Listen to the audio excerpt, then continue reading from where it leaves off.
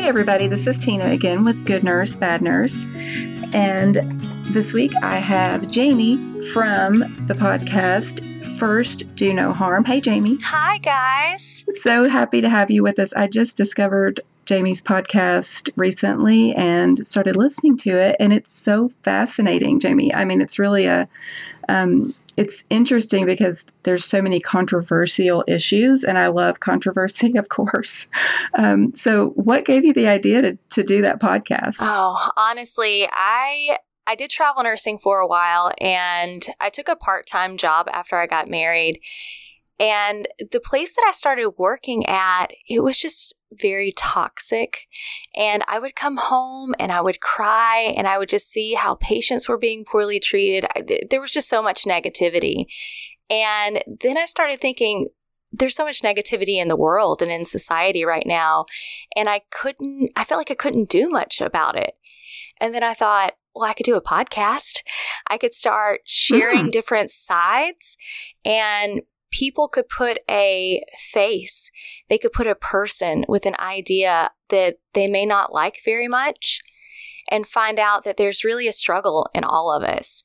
And with understanding the struggles that people go through, then hopefully we can be nicer to people. We can show more kindness. So that was really the foundation, how it all came about. I love it. I love the idea. And we talk a lot here on Good Nurse, Bad Nurse about being kind to each other, especially nurses, during handoff and just working together, because it's hard enough as it is without having the issue of having to deal with your coworkers not being nice to each other, not being kind. So I definitely get where you're coming from. And yours is sort of goes beyond healthcare and just for just the general community. But I feel like it's also very helpful for healthcare workers as well. Thanks. So I congratulate you on that. And I'm excited for my listeners to be exposed to that. And I guess we'll get started now on our In the News story. This story that we're going to talk about is a nurse who died of an aneurysm. And because she was an organ donor, they did a donor walk. Have you heard of this before, doing a donor walk? Oh, yeah. It's so beautiful. Yeah, it's a neat thing. It's something that I had never heard of up until just recently. I had not heard of doing it. And then it seems like it's sort of caught on and more hospitals are doing this. The hospital where I work is a level 1 trauma center, and we do have quite a few deaths that are sort of unexpected from car accidents and things like that. So not that those are the only types of people that can be donors, but it seems like we have a lot of those situations, and they've recently started doing this as well. And we just had one the other day. And so this story hit home because it was a nurse. She had devoted 30 years to saving patients' lives. And then after she died, she will continue to save people's lives and give someone else life through a final, act of kindness and generosity through organ donation. So I thought that was really neat. That's awesome. And I saw too where her family said that she really wanted to travel, and she didn't get the opportunity to travel much in her life, but they saw this as a way that pieces of her would get to go to different places that she never had the opportunity to, and live somewhere she never got to go to. I thought that was pretty beautiful too. I think that's wonderful.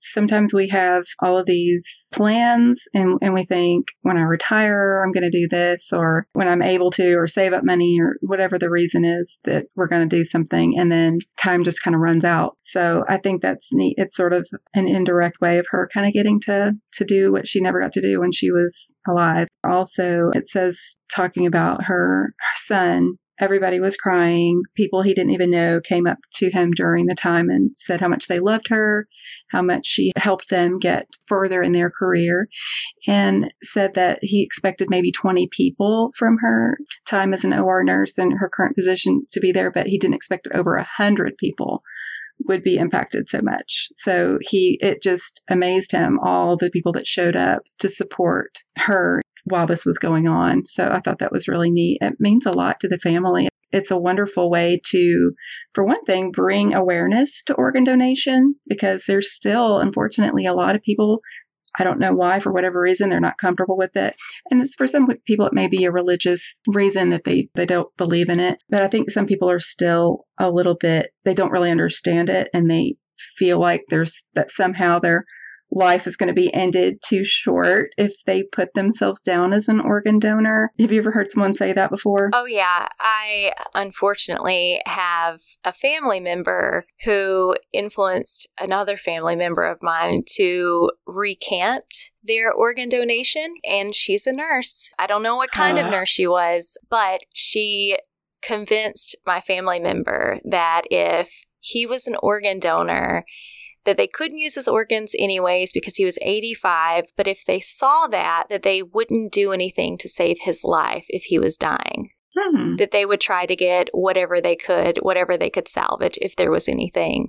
Well, I don't know where she works, if she works at the bedside, but I have personally been involved in situations at the hospital where someone was dying and then they eventually did end up being an organ donor. And that's not how it works at all. Not at all. The organ donation process does not start until that patient has passed away or has reached a point that there is nothing else they can do. And then the talk starts. It's not like there are vultures hanging around waiting for someone to die and then deciding at the last minute, maybe this person's life over here is more important. That's just not how that works. But I can understand people having fears about it, though. And even the criteria, though, as nurses, we can't approach anyone for organ donation, and they have to have this criteria that their functionality of life with no sedation, they're the bare minimum before we can even call a donation service that will at that point talk to family members.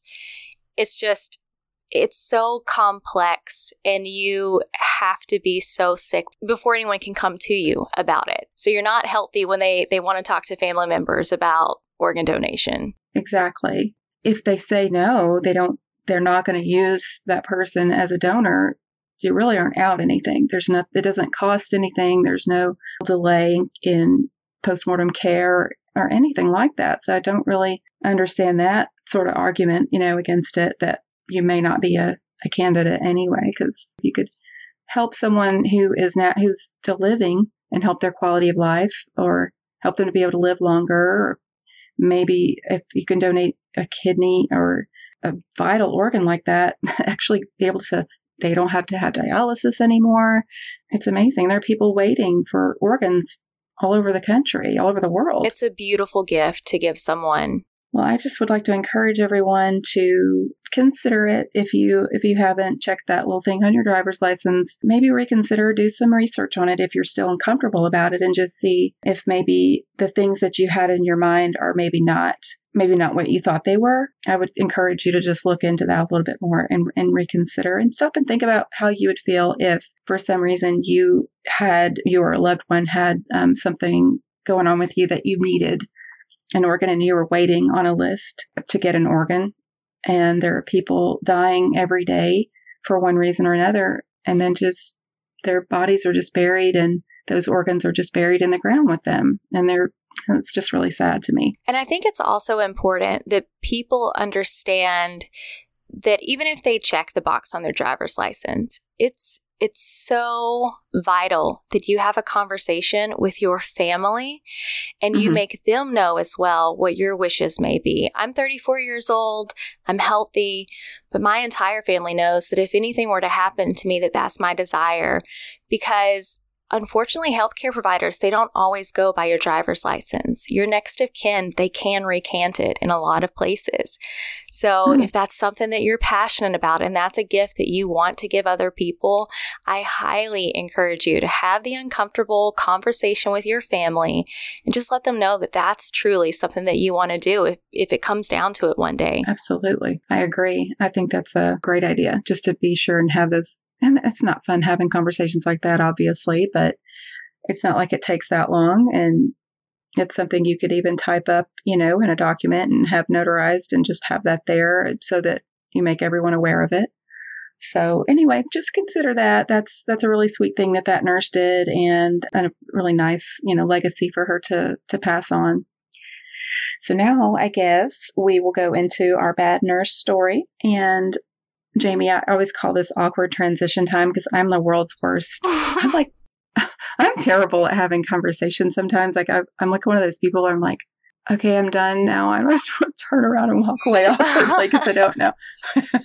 That's incredible because your podcast sounds so great. I can't link it. Well, I guess I must be getting better at editing because I guess I can, if those awkward times, I just kind of go, I don't like how that sounds. I just take it out. So anyway, this story is really a fascinating story. It involves a corrections nurse, and both our good and bad nurse story involve corrections nurses. But this story actually starts with an inmate that's at the correctional facility. And this is the Jefferson County Correctional Facility in Missouri. His name is Eugene Claypool. And if we have to go kind of all the way back to the beginning of his incarceration, or even before that, and back to what he did, just to kind of give some background for people to sort of understand this whole story that just took place recently. But back when Eugene Claypool was 21 years old, he and another man broke into Donald Hardwick's home, who was 72 years old at the time, and he attacked him in his sleep. So Mr. Hardwick had won $1.7 million in the Missouri lottery in 1998. And Mr. Claypool, somehow he had the idea that Mr. Claypool had $10,000 hidden in his house somewhere. And so he and his accomplice broke into the home late at night, or really in the wee hours in the morning, on Christmas morning. And this was the year 2000. So they start looking for the money. I guess he and his wife were asleep. And so they start looking through the house, going through, trying to find, and when they, I guess, end up back in the bedroom where he's asleep. Now he's 72 years old, as I said. He's feeble. He has to use a walker to get around. So this is someone, I picture a patient that I would take care of it on the progressive care unit where I work. And I could just so see this man, and it just breaks my heart. But they go in and he's asleep, and I guess they woke him up because they're looking around for the money, and they must have just decided to try to restrain him. And then Mr. Claypool decides to start stabbing him. I don't know if he just figured, well, he's seen me now, so I have to kill him, or what happened. But he did kill him by stabbing him repeatedly while his accomplice held him down. And then for whatever reason, when he was found later that morning by his wife, because they didn't sleep in the same room, they slept in separate rooms. Oh. You know, as sometimes older couples will do that. One snores or whatever. And so, well, she went into the kitchen first and saw that there was a broken window. And then she went back there and found her husband, and there was a Bible left on his chest. Oh, I know. It's just heartbreaking. It really is. It's horrifying to think about something like that happening. And like I said, I can see these people. I could just see them. I see them every day. We talk all the time. I can hand off. I'm a team leader where I work. And so the team leaders hand off every single patient on the unit, so we go through, and sometimes I'm just like, this is the same person that I was just telling you about, because they sound so similar, COPD exacerbation, congestive heart failure exacerbation, things like that. They're just that age, Mm-hmm. And so I can just see this little guy and his wife, and it just absolutely kills me. But they caught him and his accomplice, and Eugene Claypool accepted a plea deal and was sentenced to life in prison for second-degree murder. And he's actually still in prison, but I don't even understand why it would be second-degree murder. Have you ever served on a jury? I have not. Well, I have, so I am an expert, apparently, because I've done it twice, so I know I'm practically a lawyer. And you do these podcasts about all these cases, so of course. Well, yeah, and I do learn quite a bit when I do that, just from doing research, because a question like that will occur to me, and I'll think, seems odd, and I will look some things up sometimes and try to figure out why something would be a certain way. And what I found out is a lot of times these laws differ from state to state. Now, murder there's felony murder, and it's a federal thing. Of course, that's consistent. But then sometimes state to state, it may matter how the murder took place, whether or not they consider it felony murder. And I did find that out when I was on a jury for a murder. What the prosecutor explained to us during this trial that I was on, where I was a juror, was that intent to kill can be formed within a second. You can, if you are involved in some sort of act, like a robbery, or you were fighting someone, or whatever the thing is that's going on. Maybe you didn't come there intending to kill someone. You didn't premeditate to kill them before you got there, but you can form that premeditation within seconds. If you look at that person and you decide, right now, I'm going to kill you, that can be considered premeditation. And that's something I did learn when I was on the jury. So this is confusing to me, and I don't know if it's because, sometimes they just want to make these plea deals because they don't want to put the family through a trial, and they figure, given him, because he got 25 years, a minimum of 25 years before he would even be eligible for parole. So even though it was second-degree murder, that's still a long time to spend in prison. That was a horrible way to kill someone, though. So I feel like 25 years is nothing in comparison to what that poor little man suffered, though. I agree. It's hard for me to understand it. I don't know. I don't understand it. But then again, I don't know, like I said, the criminal justice system there in Missouri where this took place at the time in 2001 and why it all happened that way. But the result was that he did get 25 years to life, or life in prison, which was 25 years, and then with the possibility of parole. So I guess he would have, at this, this is 2019, he would have served 25 years, unless my math is really bad, which is possible. But I guess maybe what happens, though, is that they reach that period, that 25-year period, and then they're eligible for parole. But it probably is one of those situations where like the system is so backed up, it's not like they just immediately send them before the parole board, or maybe he was denied parole. So for whatever reason, he is still in prison to this day. So now here we are in 2018. This was last year that this happened. And there's a nurse. Her name is Amy Murray. She's a corrections nurse there at the Jefferson County facility. And she's 40 years old. She's been married to Joshua Murray, who is a construction worker. He's 37. They've been married 15 years. They have an 11-year-old son. And now this is something, I will say this is according to reports, because this has not gone to trial yet. So I have to always say, this is, of course, allegedly, and she has not been convicted of anything, but this is the story of what happened. Right. Yeah. So this is someone's account of what happened.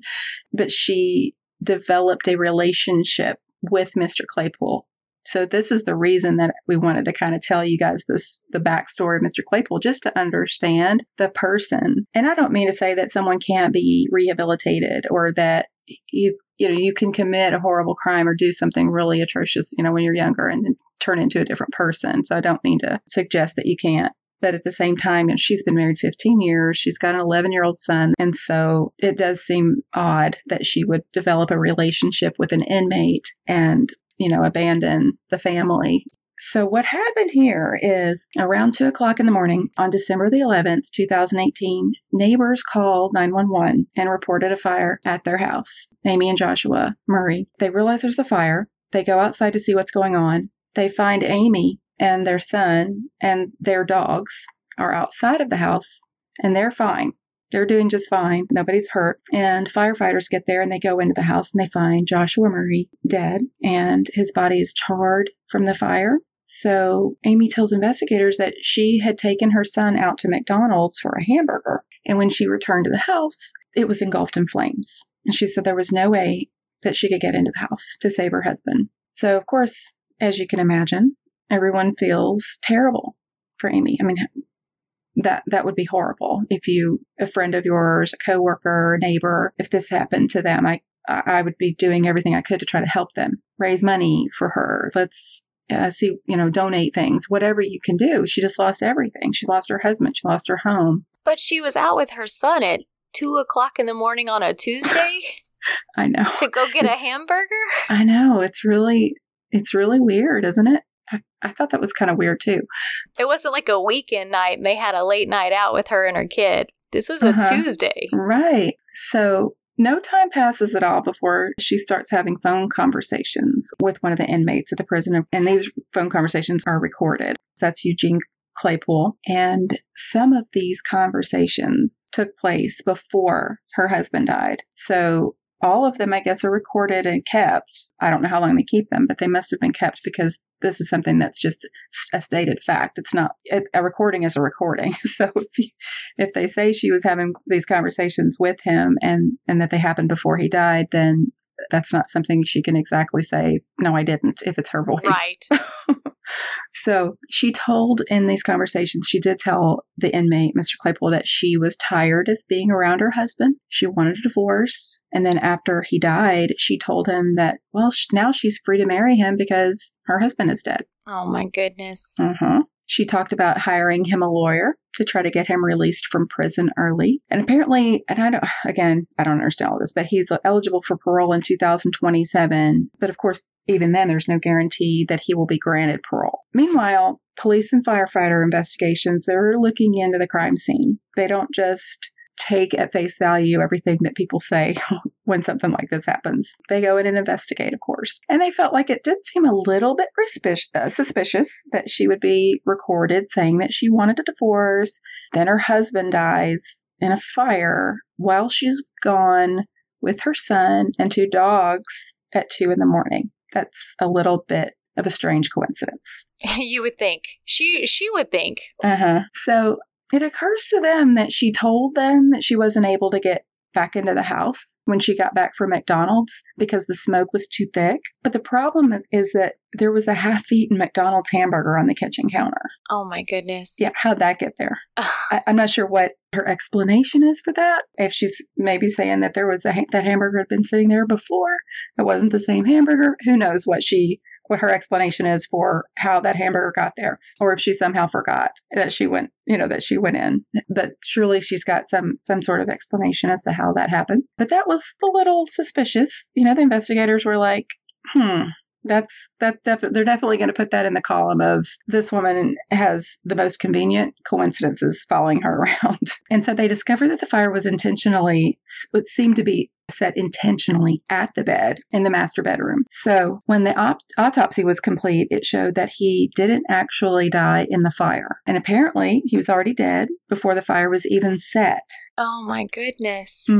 What was found in his system that let them know that he was dead before was ethylene glycol, which is also known as antifreeze. So he had antifreeze, or the chemicals that are used to make antifreeze, in his system. They can tell that he didn't die by the fire. The outside of his body is charred, but he didn't have any smoke inhalation. So that's anybody who watches Forensic Files knows this. Well, I feel like any nurse should know that. Yeah. Some of these stories just make nurses as a whole seem like we are not an intelligent bunch. I feel like because, Amy, I've done a lot of stories on doctors as well, and that blows my mind sometimes how it's not easy getting into nursing school. It's not easy getting out of nursing school. It's not. It's even harder getting out. It's not easy getting into medical school. My thing is neither of these, the typical person who would be a nurse or a doctor are going to be unintelligent people. You just can't make it through and get a degree like that without having some sense ahead on your shoulders. And yet sometimes these people make the craziest decisions, and you just think, even if you wanted to do that, what in the world were you thinking? How did you think this was a good idea? Why would you choose to do it in this way? Right. And I mean, unfortunately, I would think that people in our profession would have a leg up. Like we know what the body does, how it processes things. We know how they go through and look to determine what caused death. How do you think any of that's going to get by?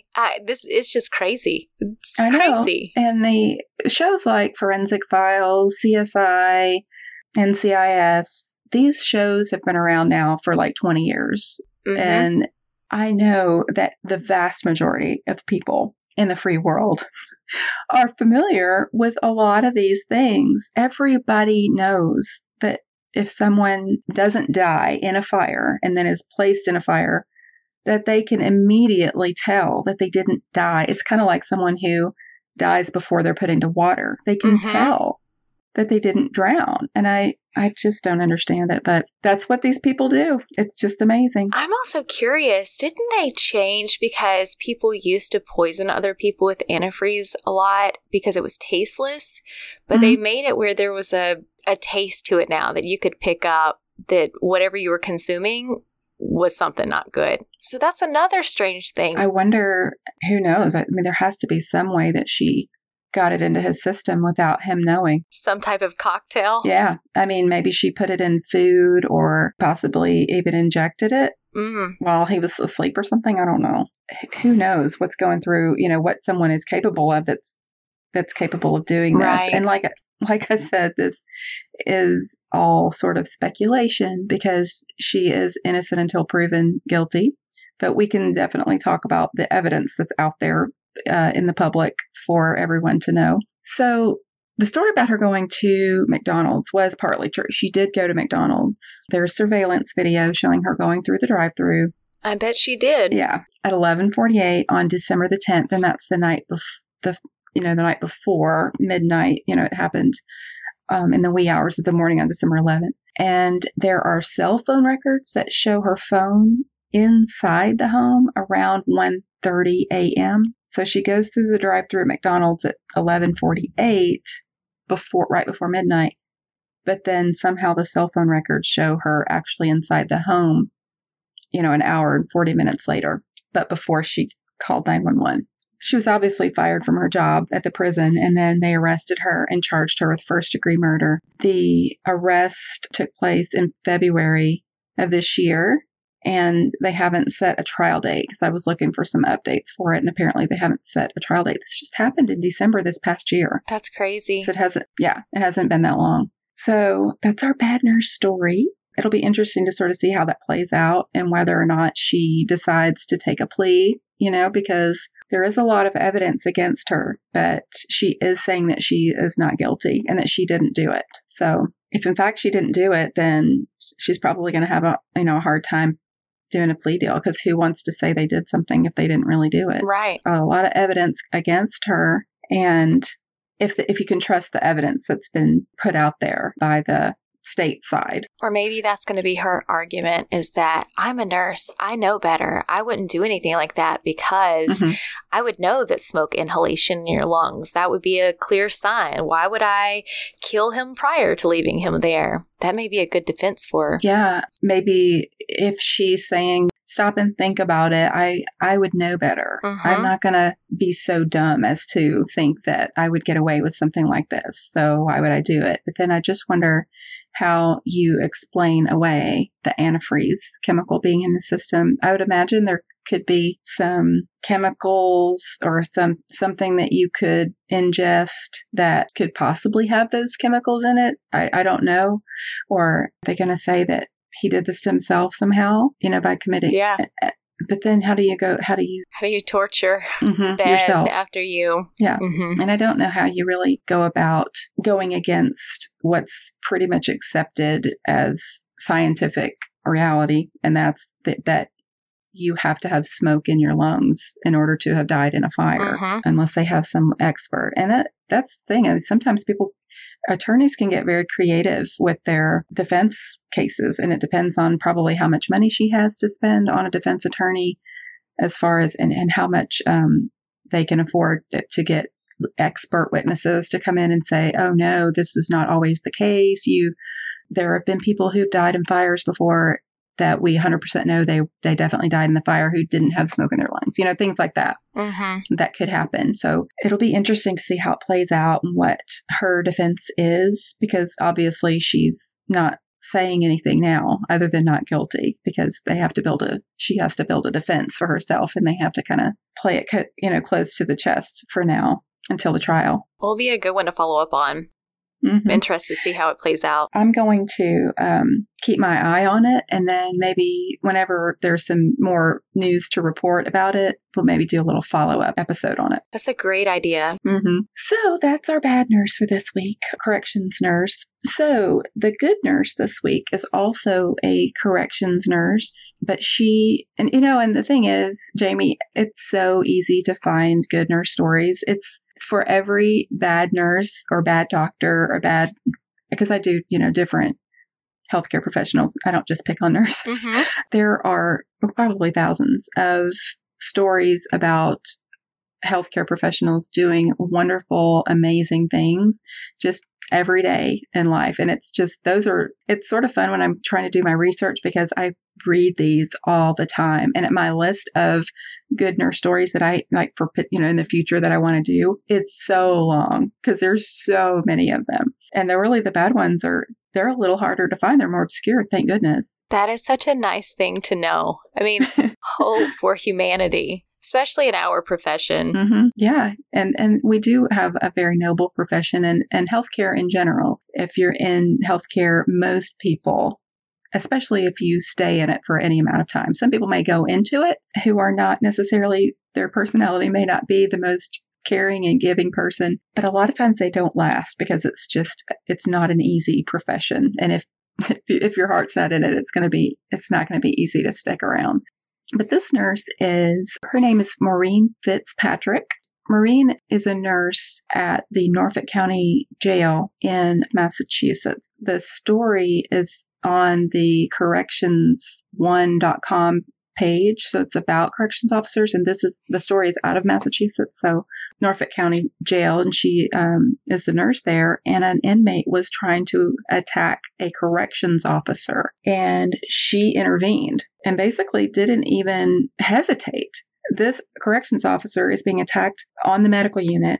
And she just jumped in there and pulled that inmate off the officer. That's pretty hardcore. Yeah, because that is scary. I mean, even if you trusted the person, like maybe she had dealt with that inmate before and didn't think that person would harm her. When someone is angry, you can't rely on, everything goes out the window. Mm-hmm. And so I know she her instincts had to have been that inmate was out of control and capable of really anything. And they are on this corrections officer attacking them, and she pulled them off. Not only, just going for help or doing whatever you could or knocking them over the head, picking up something, trying to help any way you can. But she literally physically pulled this inmate off of, and this woman, if you look at the picture of her on, like in the story, she's like this tiny little woman. She is. It's awesome. I think that's amazing that she did this without even thinking about her own safety. Obviously, I mean, this could have ended so differently. And it's so different too. I mean, being in a hospital setting would be different than being in an ICU or a progressive care unit. If someone comes in, like, it's a little bit easier, I would think, to get a civilian, but an inmate? That's crazy. Oh, yeah. Kudos to her. That's super impressive. Well, apparently some other people thought it was impressive too, because she got an award she was given an award by the Lieutenant Governor, Karen Polito, and the State Secretary of Public Safety and Security, Thomas Turco. And she was given a Medal of Honor, which is apparently the highest honor or award that you can get as a correctional worker. Oh, that's amazing. Good for her. Yeah, I know. She totally deserves it. And there's an awesome picture of her standing there with who I can only assume is the Secretary of Public Safety and Security, and then some officers around her. And she's like this tiny little woman, and these men are huge around her. And I can just only imagine. And it doesn't say who the corrections officer was that she was helping. And I don't want to assume that it was a man, because obviously it could have been a woman. Mm-hmm. But still, that person, a nurse is not, I'm sure she probably had to take some training of how to protect herself. Oh, yeah. But at the same time, a corrections officer, they understand that they're there to control the inmates, to protect the public, and they put themselves in harm's way. The nurse is sort of usually relying on the CO to protect her, is how I would see that. I do too. If I were brave enough to be a nurse in a sheriff's office or in a prison or something, I would be really heavily. I mean,